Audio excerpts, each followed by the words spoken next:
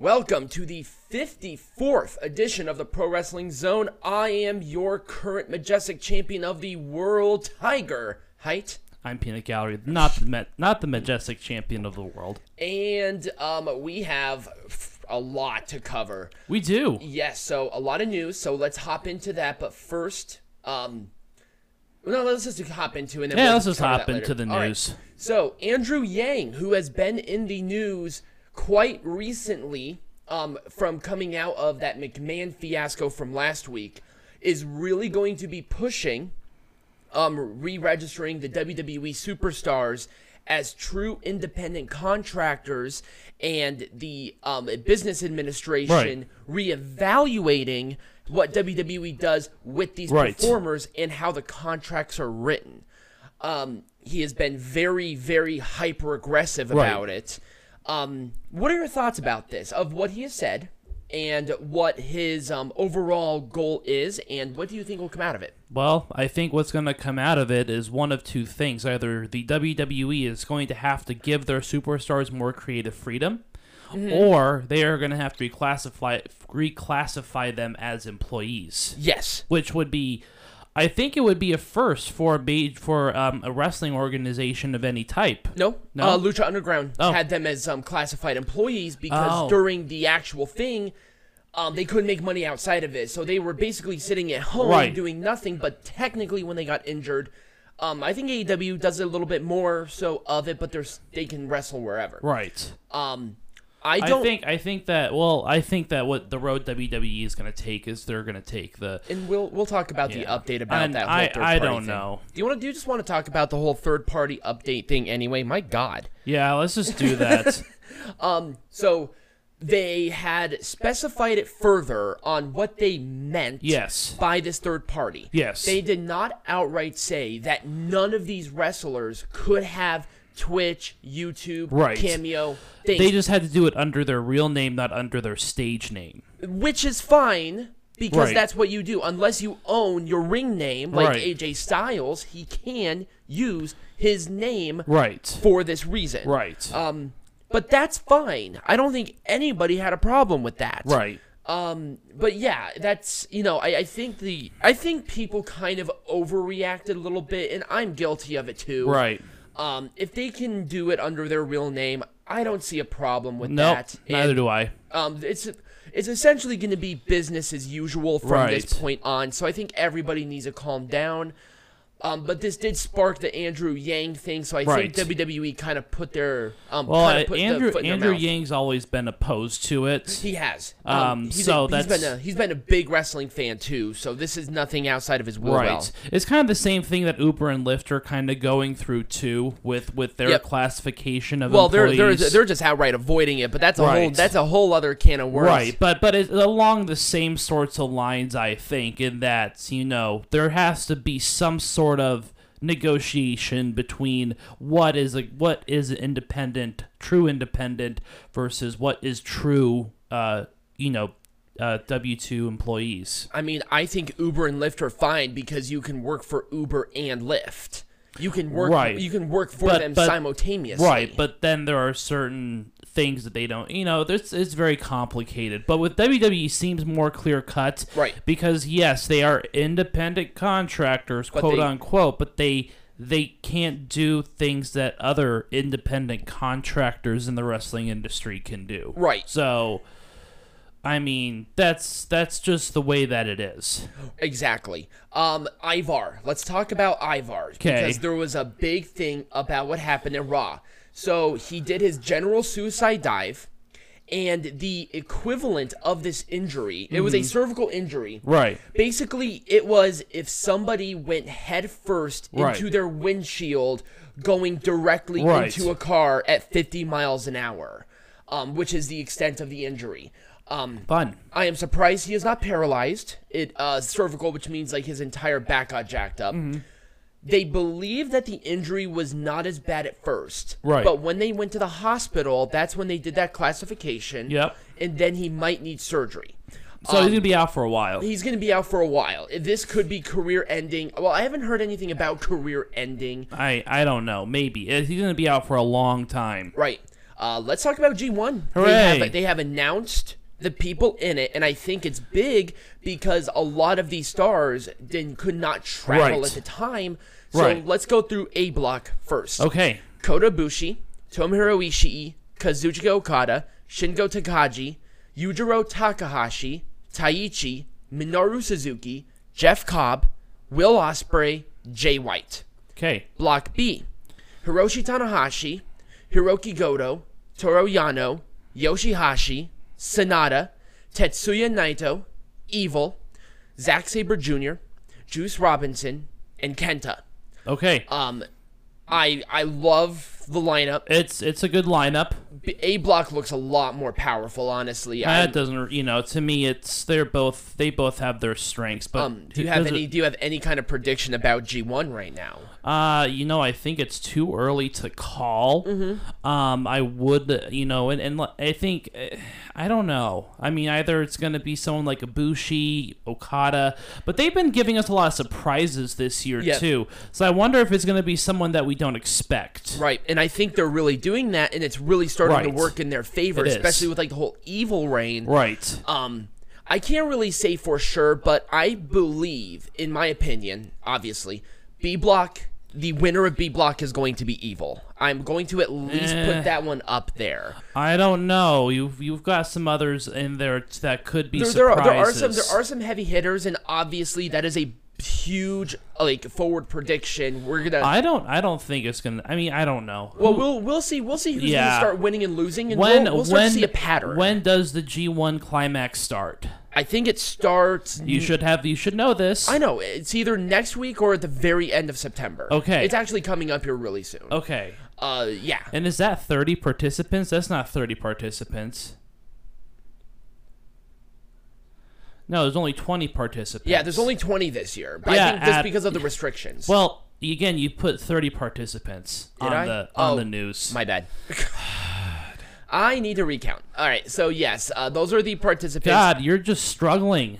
I'm fine. Oh my God. Well, I did see this one, and I want to go down to this one because I think this one is important. Okay. Simone Johnson is going to undergo knee surgery again. Yes.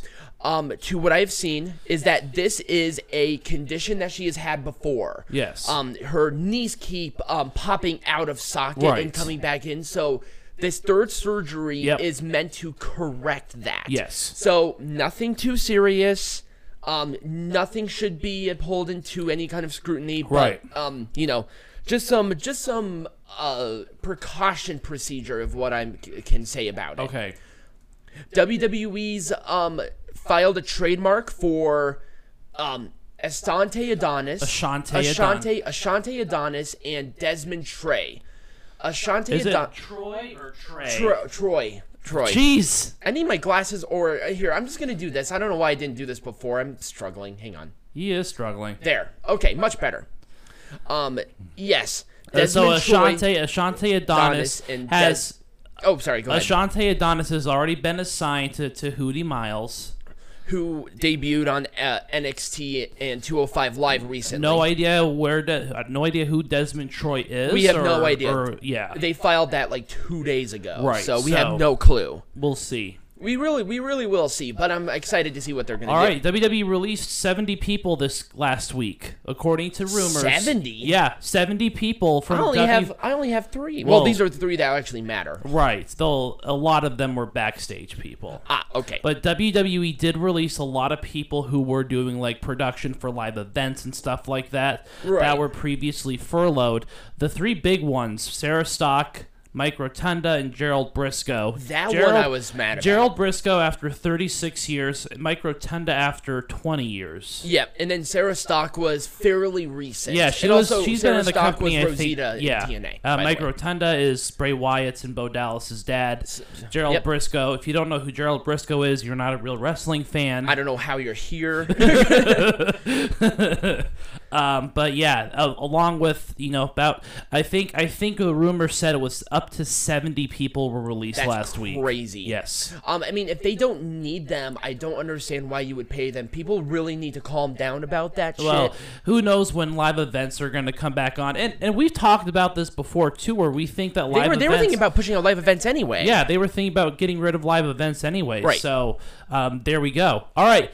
Former TNA wrestlers. Oh, this one's gonna be rough. Okay, not Stevie Ray. No, it is Stevie Ray. Okay, but it's not the Stevie Ray that you know. Right. So, but you have Steve U. Oh, sorry, Stevie Ray. Stevie Ray. No, it is. His name is Stevie Ray, but it's not the Stevie Ray that you're going to assume we're talking about. Yes. So this was a midget wrestler. He was known as Puppet the Psycho Dwarf in TNA. This is very early TNA. Right. Like 2003, I think, right? Yeah. He went from wrestling to a very successful career in film. So he was in American Horror Story and Oz the Great and Powerful, Jackass 3D, to name some others. But he did pass away. I think he was like 43. Yeah. And we have no idea what happened there. Right. But the bigger one of the two is Barry Scott. Is Barry Scott. The voice of TNA Wrestling passed away on Thursday. I'm so pissed off. So he did watch our show, and I did have the opportunity to hire him to do an intro for us. I am pissed off that I did not jump on that opportunity. Yes. Because obviously he had like the voice of gold. Right. But yeah, we are not aware of his death either. Yeah. But or the cause of it. Right. We have no idea. Okay. We will keep you posted about any kind of update about that. From that very depressing news, let's go to a much nicer news. AEW surpassed an average of 1 million. I'm doing well. 1 million viewers on Dynamite. And the only reason that happened is because NXT was on Tuesday that week as well. So. And NXT did not do all that bad because they had 800,000. I think it was like 30,000 lower than what it was last week, but nothing too bad. Right. But yes, 1 million viewers. Yes. And they kept that pretty consistent throughout the show.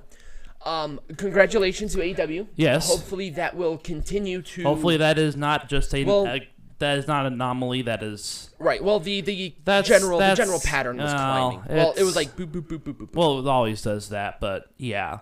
All right, so a class action lawsuit about WWE about this was the head injury class action lawsuit that was put in like a couple of years ago. Yeah, it was dismissed. It was dismissed. Yes. I have no idea why. We'll keep you updated.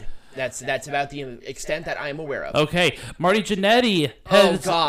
Marty Jannetty admitted. So you remember when Marty Jannetty said he killed somebody when he was like 13? Yes. That was fake news. Yes, he did admit that it was a fabricated story, and he said that it was a part of a wrestling storyline. Marty Jannetty is only. Why does this guy have? Why do they allow him to have social media? He right. wanted to fuck his daughter. He said that on Facebook, which is super creepy. Well, it was not his actual daughter, but it was like somebody who he raised. Right. And he's like, we've been putting off fucking each other because I thought she was my daughter. I'm like, what the fuck? Yeah. And then he put this out, and we're like, okay, that's kind of weird, and it was self-defense. The police investigated the incident, and then he comes out and says, oh, this is fake. This guy needs to be thrown in jail or something. Right. Jeez, they made the right choice of going with Shawn fucking Michaels. He had some issues of his own, but for God's sake. Right. Speaking of other people who we question why they have social media, Donald Trump. Well, he's WWE Hall of Famer and U.S. President. I can't. Has been nominated for a Nobel Peace Prize by someone from, I believe, Sweden. It was Norway. It was a higher up in Norway. A Norwegian has... And there has been a tremendous amount of support from other dignitaries after this as well for brokering the Israel-United Arab Emirates peace deal. Right. But that is not including the other peace deal that with Bahrain. That he brokered. Yeah. And it's like, okay, Also, fun fact, Israel just went down into their second lockdown today. Hooray! Because of COVID. Hooray! COVID cases are, like, spiking to hell. But yes, he is up for a Nobel Peace Prize. Hooray. Will he get it? For the most part, I wouldn't be surprised if he did. Well, I mean... they're gonna have to save face. The Nobel Peace Prize has been going downhill recently. Yeah, it's not been doing all that well. Let's give it to President Obama, and then that was not a good idea. Yeah, I'm sorry, no. People.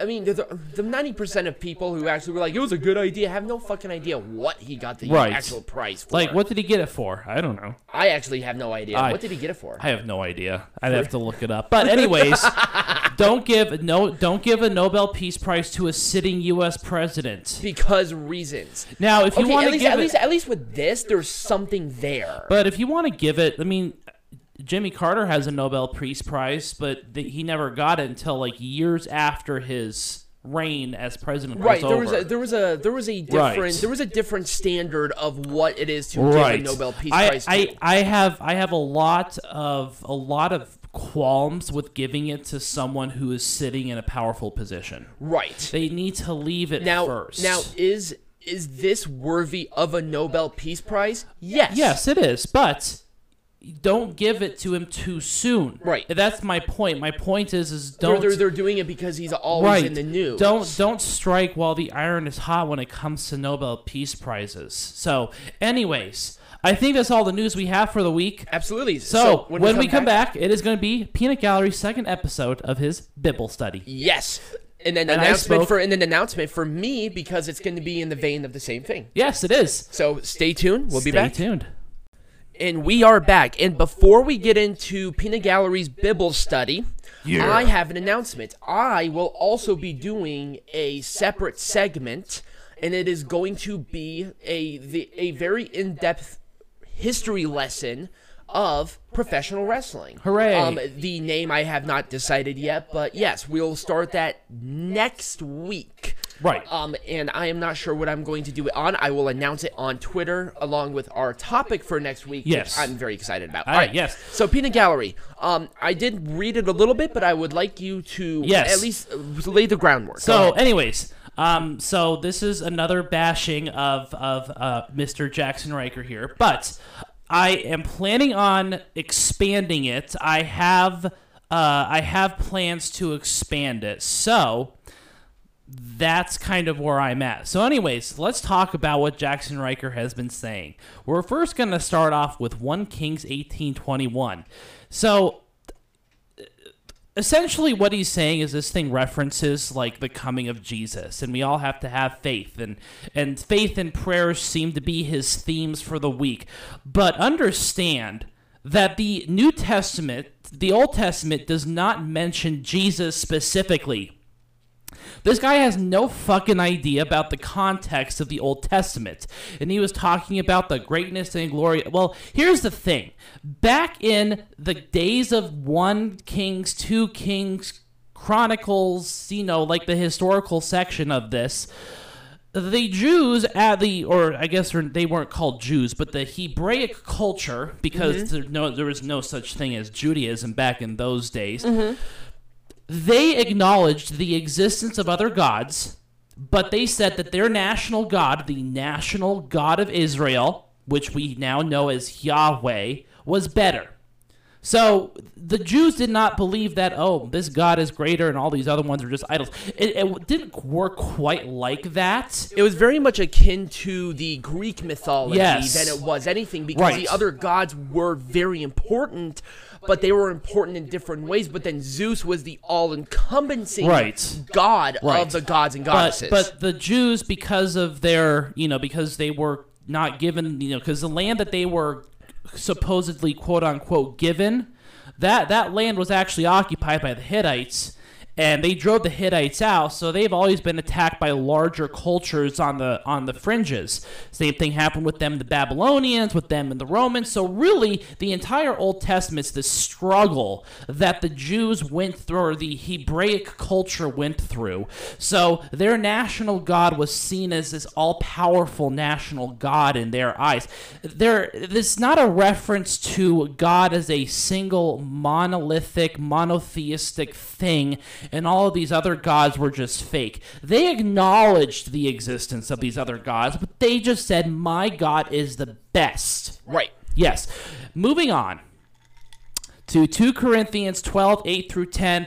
I'm just thinking, does this guy understand context at all. Well, you see, you can't. Well, you can't take the interpretation of any religious text, right, just by a single verse, right. It's like reading a book, right. You have to read the whole chapter to understand, right, the whole chapter. I mean, I understand the message was fine. I actually, it actually did resonate a little bit with me, but this kind of shit can be found in other religions as well. Christianity does not have this sort of monopoly on this idea. In fact, this idea about keeping the faith, about not giving up when times are tough kind of thing, that's like a common, like, human thing. Jesus, that was in the Egyptians. That was almost like the entire antithesis of the Egyptian culture, right. because because Egypt was not the most powerful nation in the world for actually until like the last 100, 200 years of its existence. Right. And anyways, moving on, because I'm just saying this guy is just starting to piss me off. Then he goes to Romans 4:8. He's choking. Romans 4:18 through 19. Again with this gospel of Paul bullshit. I talked about this last week. Ow. But the gospel of Paul is all about having faith. That's why I call Romans. This is the gospel of frickin' Paul. It's all about having faith, because Paul, he has a very vested interest in not wanting to die. I wonder if I extend an invitation to Matt Dillahunty that we have a peanut gallery and Matt Dillahunty's Bible study. That'd be fucking cool. Okay, so we're moving on to another gospel that I have a problem with. The Gospel of John, which was written about 300 or so years after the supposed life of Jesus. Right. And John is a very metaphysical, a very unique gospel among the four that are in the Bible. Of course, there's like 13 of them, but they only wanted 4. Whatever, I like the Gospel of Thomas myself. Even in his notes, I have a problem with John. I have problems with John. John is literally the entire premise of it was to say Jesus is God, and that's a very like Nicaea kind of thing. Yep. I mean, it would not have been included had Marcion got his way. So let's just go with that. Right. And it talks about Satan and the world and how it's against God, and it's like, seriously, this shit's so childish. You don't need to have a little Satan guy and a little God guy. You realize that heaven and hell are on your shoulders. You got heaven on one side and hell on the other. You know those angels? Yes. That's literally what the dichotomy, the battle is. It's within your own head.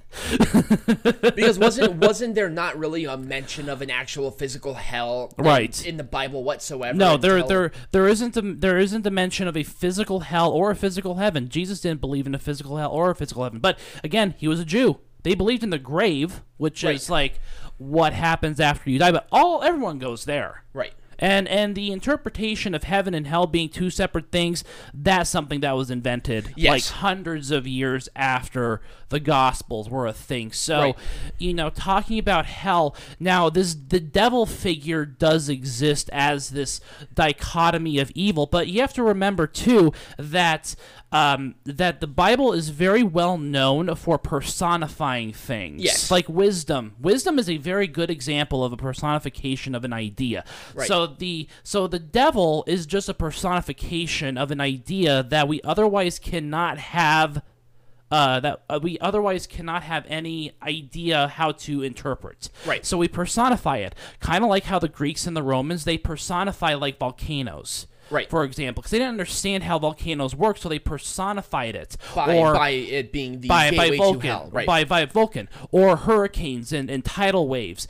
They couldn't interpret why or how it happened, but they personified it as Neptune's wrath. Yes. That kind of thing. Or Poseidon's wrath in Greek mythology. Right. Whichever one floats your toots. Right.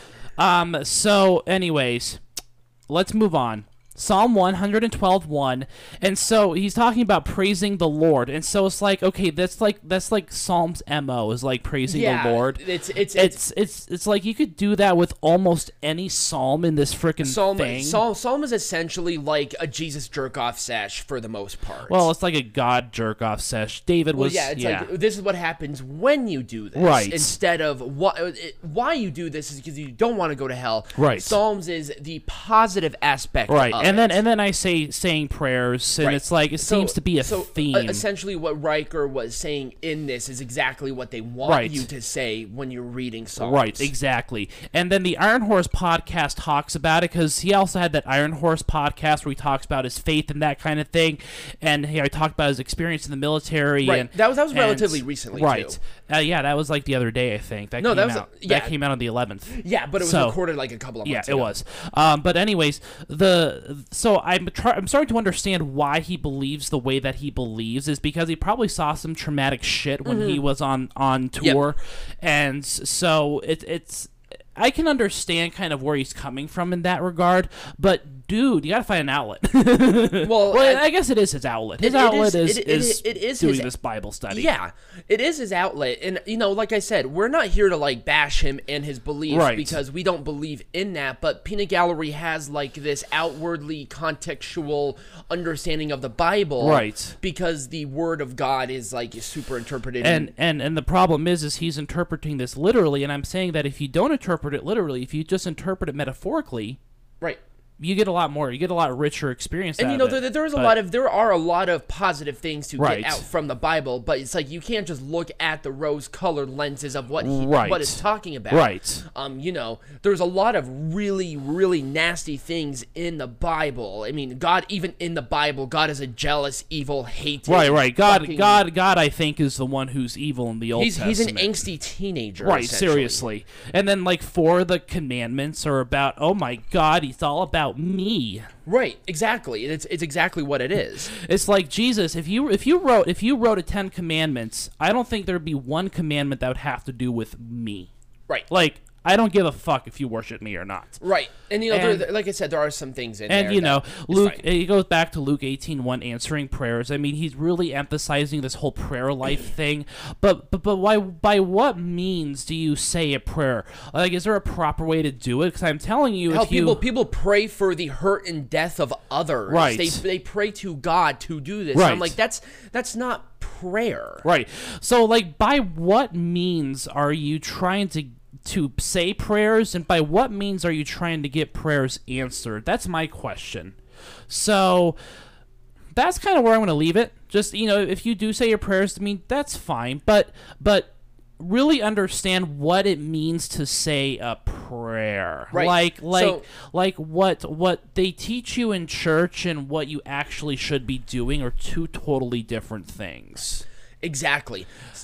So, I'm not sure if you were done or not. I mean, that's kind of where I want to leave off with it. Okay, I just deleted it. So next week, we are going to. I'm gonna do more research and try to find more. Obviously we have like the Truth Network. We have other figures in actually wrestling. a lot. There are actually a lot of wrestling figures to do that. And Peanut Gallery is going to do more of a breakdown of it. Yeah. But then my thing will debut too with the history lesson, and I'll talk about it more about it when we do it, but I'm very excited to do that. And we might incorporate more like regular segments if we don't have like shows to do. Right.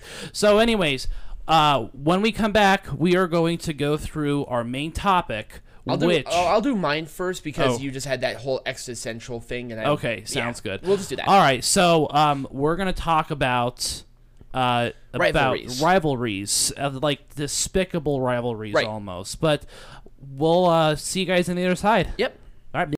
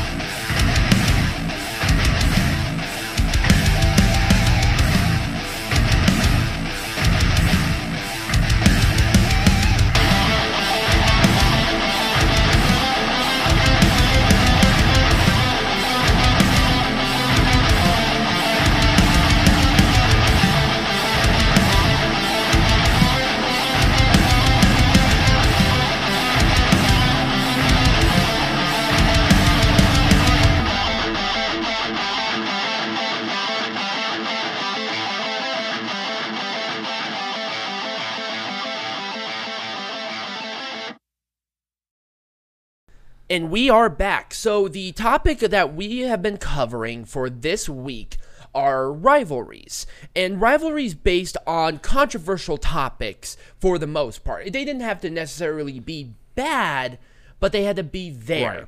So I'm going to continue with mine because Peanut Gallery did his whole thing about the Bible study. For mine, I chose 3 categories: sex, wrestler's death, and race.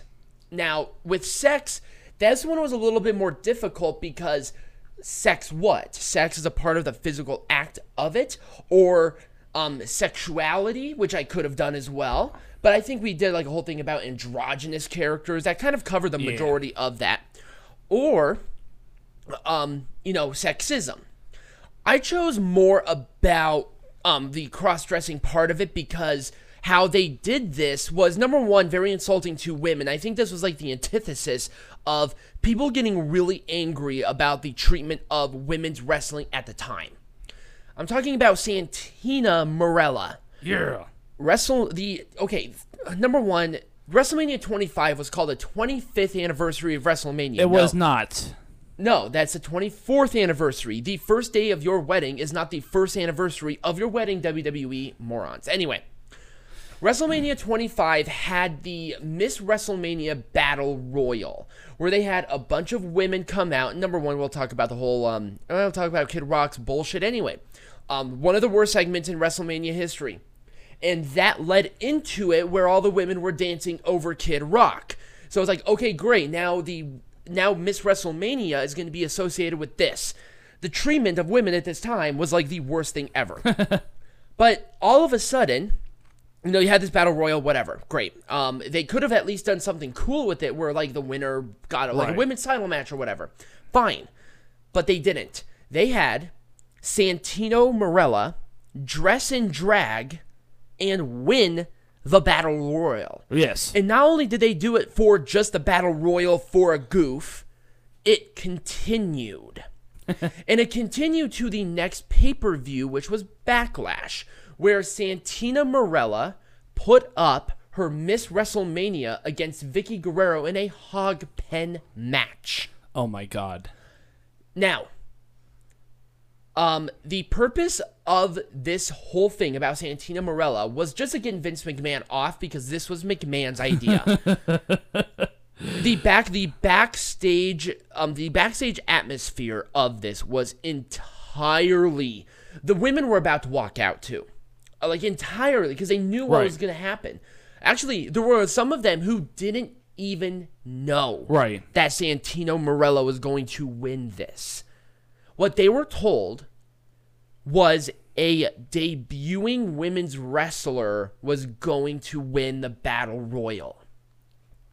So, number one, false pretenses of this Battle Royal right off the bat. Mm-hmm. This was such a low-rated match. I think it got like -3 stars on most things. -3 stars. And the purpose of it as well was Santino Marella's act was getting old, and Mr. McMahon liked Santino Marella. So he's like, okay, we'll do this. You're going to dress in drag and make yourself look like an ass, which obviously he did. Peanut Gallery, you remember when they were doing this whole rivalry with Santina Marella, correct? I choose to forget that. Yeah. It was dropped at least a month and a half after the fact because it was ridiculous and stupid. They mentioned it periodically throughout, but everybody caught on the shtick. It was just awful. Right. And I say this. I chose this one for a couple of particular reasons. At least now that women's wrestling is taken more seriously, women are now starting to be integrated into men's wrestling with Tessa Blanchard, Charlotte Flair being even talked about going for a secondary men's title. Right. Which is great because I think that if you really want them to be equal, have them actually be equal. And some of the women's wrestling right now, especially in WWE, is the best stuff on the show. Right. But at this point, it seems like a distant memory about Santina Marella. Right. But it wasn't really. Right. And it's such a different thing, and that's why I chose that one. Let's talk about death. Now, with wrestler's death, I could say, oh, what about fake wrestler's death? No. I want it to be incorporated to an actual wrestler's death. Right. Initially, I was going to choose the exploitation of Eddie Guerrero. But I wanted to choose this one because I think this one really predicated on a lot of different things and a lot of different people. And this one was an actual, like, murder death. I'm talking about the Carlos Colon and Invader #1 storyline over the death of Bruiser Brody. Invader #1 was the gentleman who stabbed Bruiser Brody. Invader #1 also, he was never actually in a jail cell one iota. He was sent to jail, and he was bailed out in a span of 2 hours after he was jailed for the murder. Wow. The jury came back of self-defense. He was acquitted of all charges relating to the death based on a self-defense argument. Okay. He was still revered in Puerto Rico. Right. No matter what, even after. So I think Puerto Ricans should be fucking ashamed of themselves for not only allowing him to continue to wrestle, but still revering him as one of the most popular acts for the next 25 years after. Right. Which is disgusting. Carlos Colon's WWC at the time was also going downhill because of it, because everyone was covering it. Right. And all of the all of the wrestlers who were drawing really big, like Abdullah the Butcher, Tony Atlas, Dutch Mantel, etc., they decided to leave out of protest of what happened, of that just egregious act.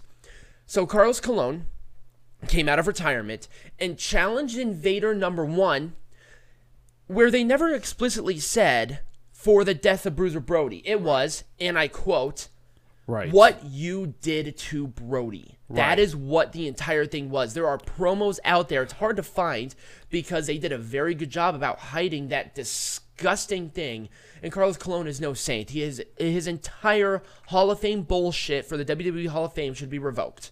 100%. But Carlos Colon won the rivalry overall. And that was the consensus. And this happened for maybe about a month and a half, 2 months there. It did draw very well in Puerto Rico, which I think, once again, these people are sick. Well, because it's literally a murderer doing an angle about the person that he murdered. With the promoter. That's right. With the promoter who was overseeing it and then said, oh, he's fine, we'll just continue to hire him. This is why I chose this. Right. Because there was no resolution for Bruiser Brody, right, which I find despicable within of itself.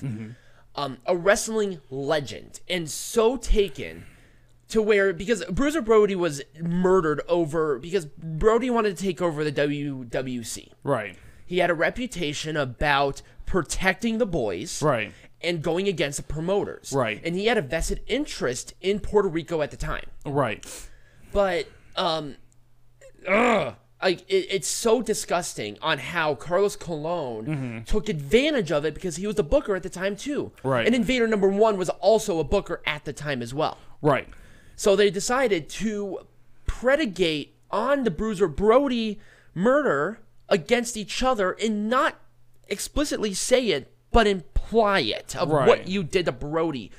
What are you guys doing? Right. And not these two...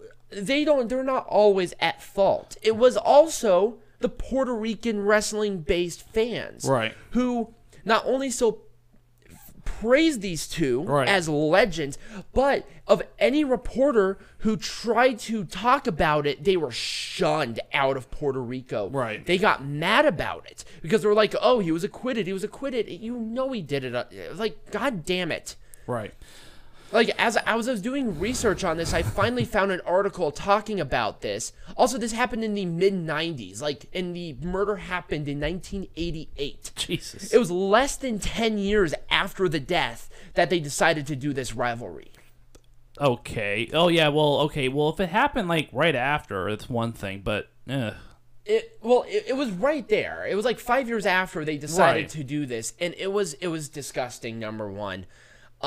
it just made me so mad. I'm like, the whole exploitation of Eddie Guerrero is gross, but they did not actually have like a murderer actually do that rivalry. Right. That's why I chose it. Excuse me. And the final one, I'm going to do at least one that's a little bit different. For race, I chose Muhammad Hassan, where he was an Arab American, but more specifically, he was a Jordanian, excuse for the pronunciation, Palestinian, not Pakistani. Maybe I should highlight this. That whole gimmick where he was born in America, but he had these roots, and then he was being discriminated because it was a thing. It was post 9/11. This was post 9/11. This happened. He debuted in 2004, 2005. Right. Like pretty raw after the actual attacks. Right there in the middle of the invasions of Afghanistan and Iraq. Like that was news. Now the gimmick that McMahon wanted to do was a heel Iranian character. He wanted it to be your standard Iron Sheik, Nikolai Volkov, I Hate America. But Jim Cornette was the one who came up with the idea of him being born in America, but discriminated against him because of his heritage. Right. My problem with this rivalry, number one, I love the rivalry, and I thought it got great heat, which was great. Right. My problem with this rivalry was it made wrestling fans look like a bunch of racist bigots. Yeah. And that was kind of annoying. Which only applies to about 90% of us. Right. It really was. I remember watching Muhammad Hassan live, and I loved his stuff. I thought his stuff was great. Also, the wrestler himself was very good. Right. But the gimmick, the Arab Muslim, it kind of fuzzled out. Oh yeah, no, it wasn't that. But this got Arab and Muslim groups up in arms as soon as he debuted, because they believed that Muhammad Hassan was an unfair portrayal of Arab Americans. I did not know that too, which I thought was kind of cool. But the problem was, it was fine because it was getting headlines, and the numbers were actually going up, which was what they wanted, and Muhammad Hassan was going to win the World Heavyweight Champion from Batista. But this is what happened. They taped SmackDown on July 4th, 2005, with the infamous Undertaker thing where Muhammad Hassan was praying, masked men with, ski masks and piano wire choking out the Undertaker, and Muhammad Hassan attacking him because of that. This aired on July 7th of that year, the same day as the London bombings. The timing. Number one, the timing was incredibly impeccable. But it could have been worse. This is when the network said, if you continue, because the network at this point was like, who was the network at the time? Was that UPN? UPN? Okay. This was UPN at the time. They decided they wanted Muhammad Hassan off of television entirely, because it just got so much unbelievable heat. I remember like weeks upon weeks upon weeks of just nonstop thing about this storyline. Despite them, and then what happened ultimately? Did Muhammad Hassan and Undertaker just say done? That's it. They threatened the cancellation of Raw and SmackDown. Oh wow. Because of it. And they said the only ultimatum that we're going to give you is that you have to take Muhammad Hassan off of television. So this led up to the Great American Bash of that year, where the Undertaker put Muhammad Hassan through the stage. And that was it. Yes. He never showed up on television again, Muhammad Hassan, and he was released. He basically retired from wrestling, but he made an appearance, I think, like in 2016. For an indie show under the Muhammad Hassan gimmick. Okay. For like an offshoot. He right now is he's actually a principal in a very good paying job, and he's very happy. He retired that time. He did not wrestle anywhere else, and he has no interest in getting back in the ring. I chose this one because I liked the gimmick then, and I like the gimmick now. It was a very controversial gimmick, but it Muhammad Hassan portrayed his character very well. And I think that lent credence to the quality, and that's why he was in a program with The Undertaker. Right. He was main event essentially the entire time that he was on television. So, with that being said, the only part that I did not like, my thing was about this whole angle. Yeah. It was risky for them to do something like that in the first place. Right. People would have been mad about it, but it would have been whatever. But it aired. Right. And if this was at any other point in time, I believe that they couldn't.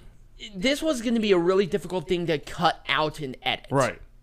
Excuse me. Especially because they had just a couple of hours. They could have done something. Yeah, they could have. But they didn't. They aired it with a disclaimer saying that what happened today does not blah blah blah blah blah. Right. That does not share the views. This was taped. Right. This was the first instance of them actually saying that this was a pre-taped show. Right. Because most people did not know this at the time. Right. That it was pre-taped on Tuesdays. Right. This was a death nail for the Muhammad Hassan character. Right. It was. So. That's it. Yeah, really, that was it. Peanut Gallery, was there anything about the gimmicks that I said that you enjoyed about it? Nope. No, nothing to add. Okay. Do you want to do a break and then yours? Well, yeah, because you're already 16 minutes into this one, so... Well, come on. We're going to take a short break. When we come back, we're going to do mine. Yes.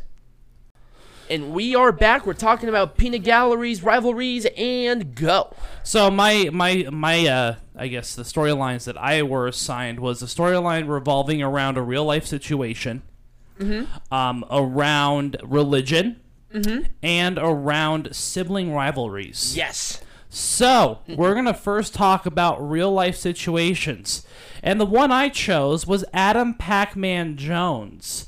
And the reason that I chose Adam Jones, and I'll just call him Jones or Pac-Man from now on. But the reason I chose Pac-Man is because at the time he was not having a great 2007. So he had a contract with TNA from July 2007 up until his release in October of 2007. The reason that he was able to do this was because in April of 2007, he was suspended by the National Football League for a year due to his off-field antics, I guess you could say. Very well known for his off-field antics, and what happened was he was with the Titans at the time, and he was transitioning.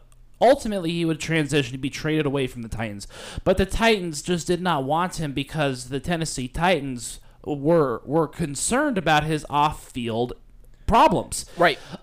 So what was the event that led to it? So anyway. There was a very infamous, well-known event that happened February 2007 after an altercation at a strip club here in Las Vegas.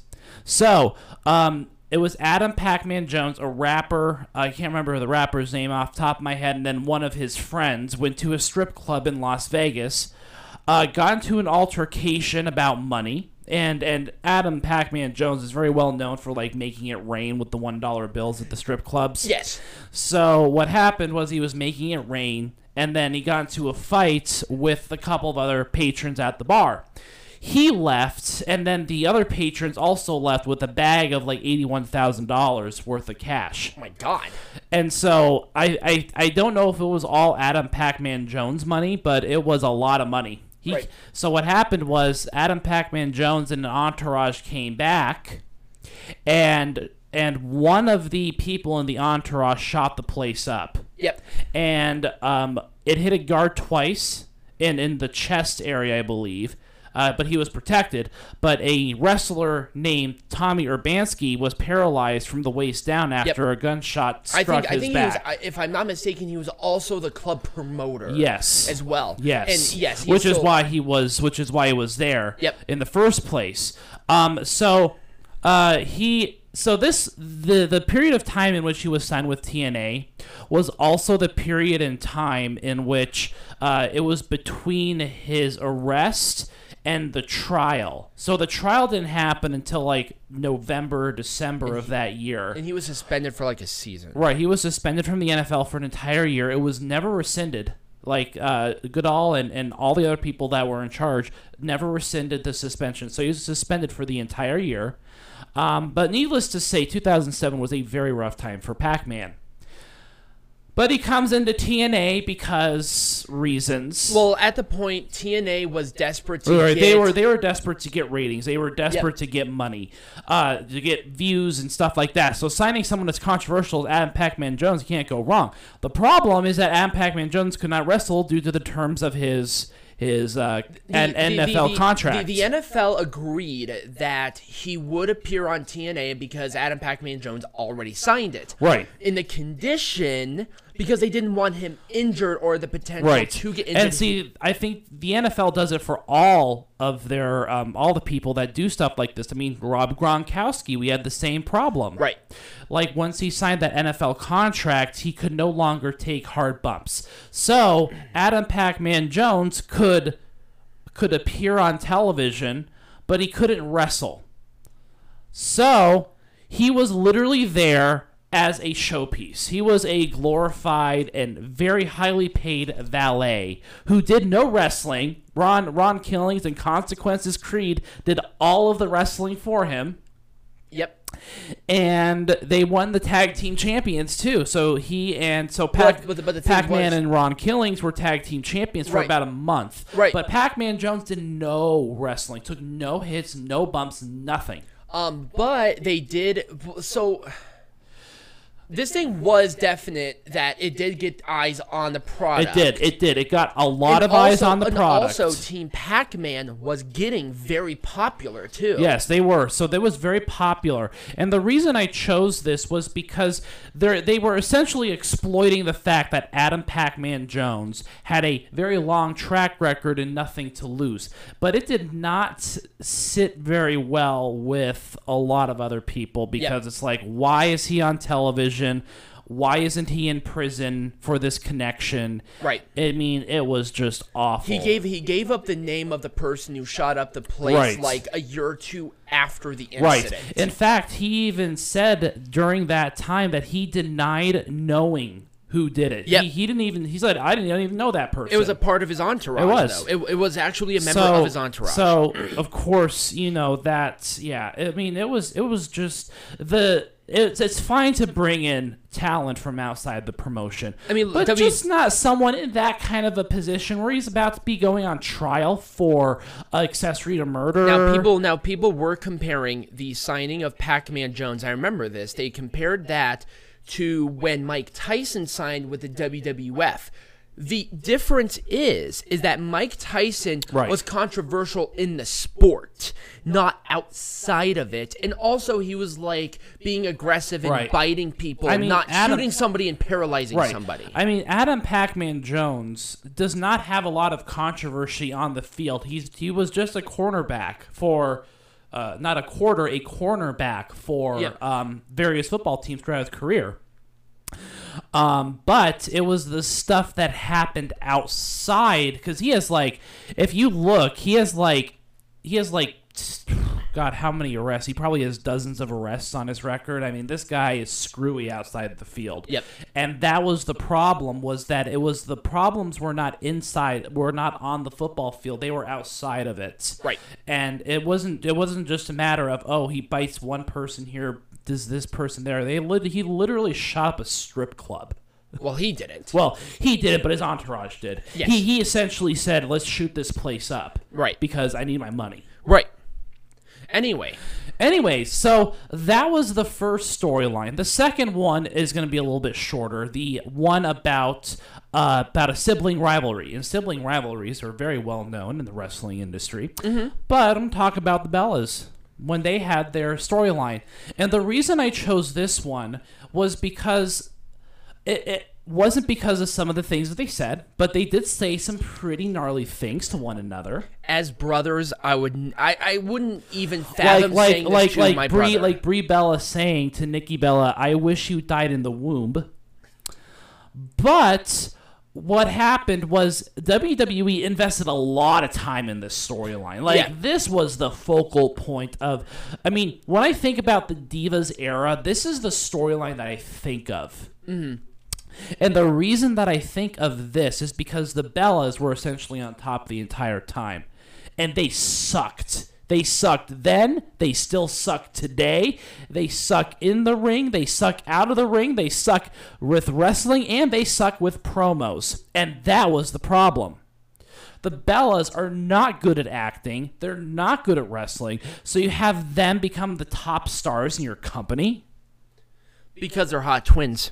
I mean, yeah, exactly. So, and I chose this is because it was just terrible. And it reinforced this male soap opera stereotype that people often associate with wrestling. Right. And it really went against their mold of family friendly because it's like, so you have two terrible wrestlers who are only there because they're dating and related and married to very, very high up ranking stars at the time.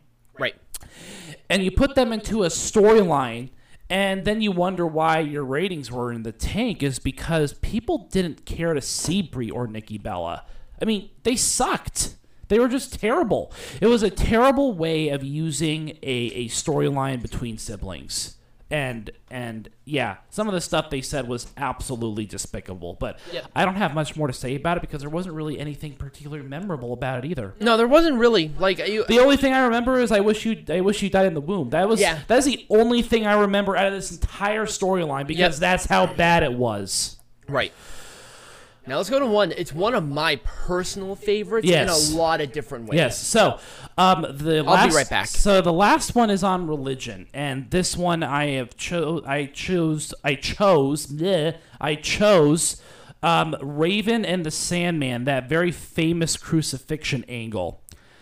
So Raven and the Sandman have had a legendary rivalry throughout the years. During the feud, Raven allied himself to the returned Lori Fullington and brainwashed her and the Sandman's real-life son Tyler into joining his cult-like following. So a cult-like leader, that is very common within. It's a very popular story type within the wrestling community, especially in the 90s. So, Raven psychologically attacked the Sandman by having his son deny his relationship with his father, telling Tyler that his parents' divorce was the Sandman's fault, and making him perform Raven's trademark taunt and other mannerisms. This was the Sandman's real-life son. Yep. So, and they were going through an actual divorce, and I think the son was very young, too. Yeah, he was. So these actions started a series of many blood matches. And I really like honestly I really like the storyline at that point. But it was the conclusion of the feud that shocked fans the most. On October 26, 1996, the Sandman's son interfered in a match between Raven and the Sandman and helped his father. So the son returns the Sandman's side. After the match, the two embraced, but Raven came from behind with a kendo stick and smacked his enemy. Stevie Richards and Blue Meanie came out to the ring, got a wooden cross out from under the ring, then tied the Sandman down to it, then lifted it up and crucified him. And fun fact, Sandman actually was the one who built the cross, too. Yes, and then carried him out of the building. Yep. And so... like Crown of Thorns, whole 9 yards. Yeah, like it was... And the incident caused the whole arena to just go silent as it happened, marking the first time that even the ECW fans, or the mutants, were left speechless, and the mutants were called fans at the time, you know. With ECW fearing possible backlash, Raven was ordered to break out of character and apologize. Also, Kurt Angle, after winning the gold medal, he was in the building. Kurt Angle was in the building at the time, and the WWE, and he told the WWE that he did not want any footage of him during that incident to be released. Yep. He was so infuriated because Kurt Angle was a very devout religious man. Right. And that was the first time he actually was ever experienced in ECW because he was about to sign with them. Right. So we know about that only because of the of his words in the Rise and Fall of ECW. Yep. So to this day, you can't see any footage of Kurt Angle being there, but he was in the building at the time. And what was most despicable about it was, even though they said it wasn't a blatant misrepresentation or a mockery of religion, technically you shouldn't be doing that. Technically, that is a sort of mockery of a religion because you're incorporating religious symbolism into this. This, and many people could see it as a traumatic thing. Yep. And television won't even produce that kind of stuff. I mean, how often do you see crucifixions happen on TV? The only time when it's explicit is if it's already implied that it's a religious thing. Right. Like, they won't do it on a regular thing. They'll do it on something like, Passion of the Christ, because we know already what we're getting ourselves into. Right. So that was the reason I chose this one, was just because of the incident that happened where Raven had to break character and apologize. I think that was like the first time in ECW ever that they actually had to do something like that, right? And ECW is known for their controversial things, but this is one of like the three things that I remember out of ECW that was controversial. Yep. And so that's kind of why I chose that as my religious topic.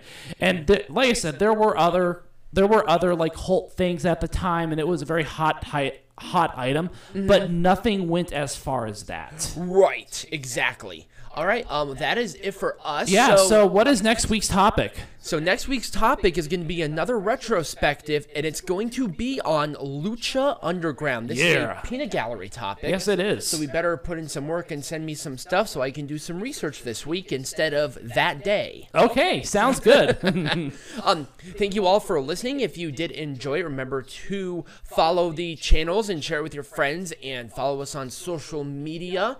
And become a patron, because not next week, but the week after, not only are we covering Clash of Champions, but for the first time ever, we're going to be covering CMLL for their 87th anniversary show. Hooray! So Peanut Gallery is just so thrilled. I am. It's going to be really funny. So thank you all for listening. Become a patron. There is going to be links in the description wherever you're watching this. And as always, be majestic.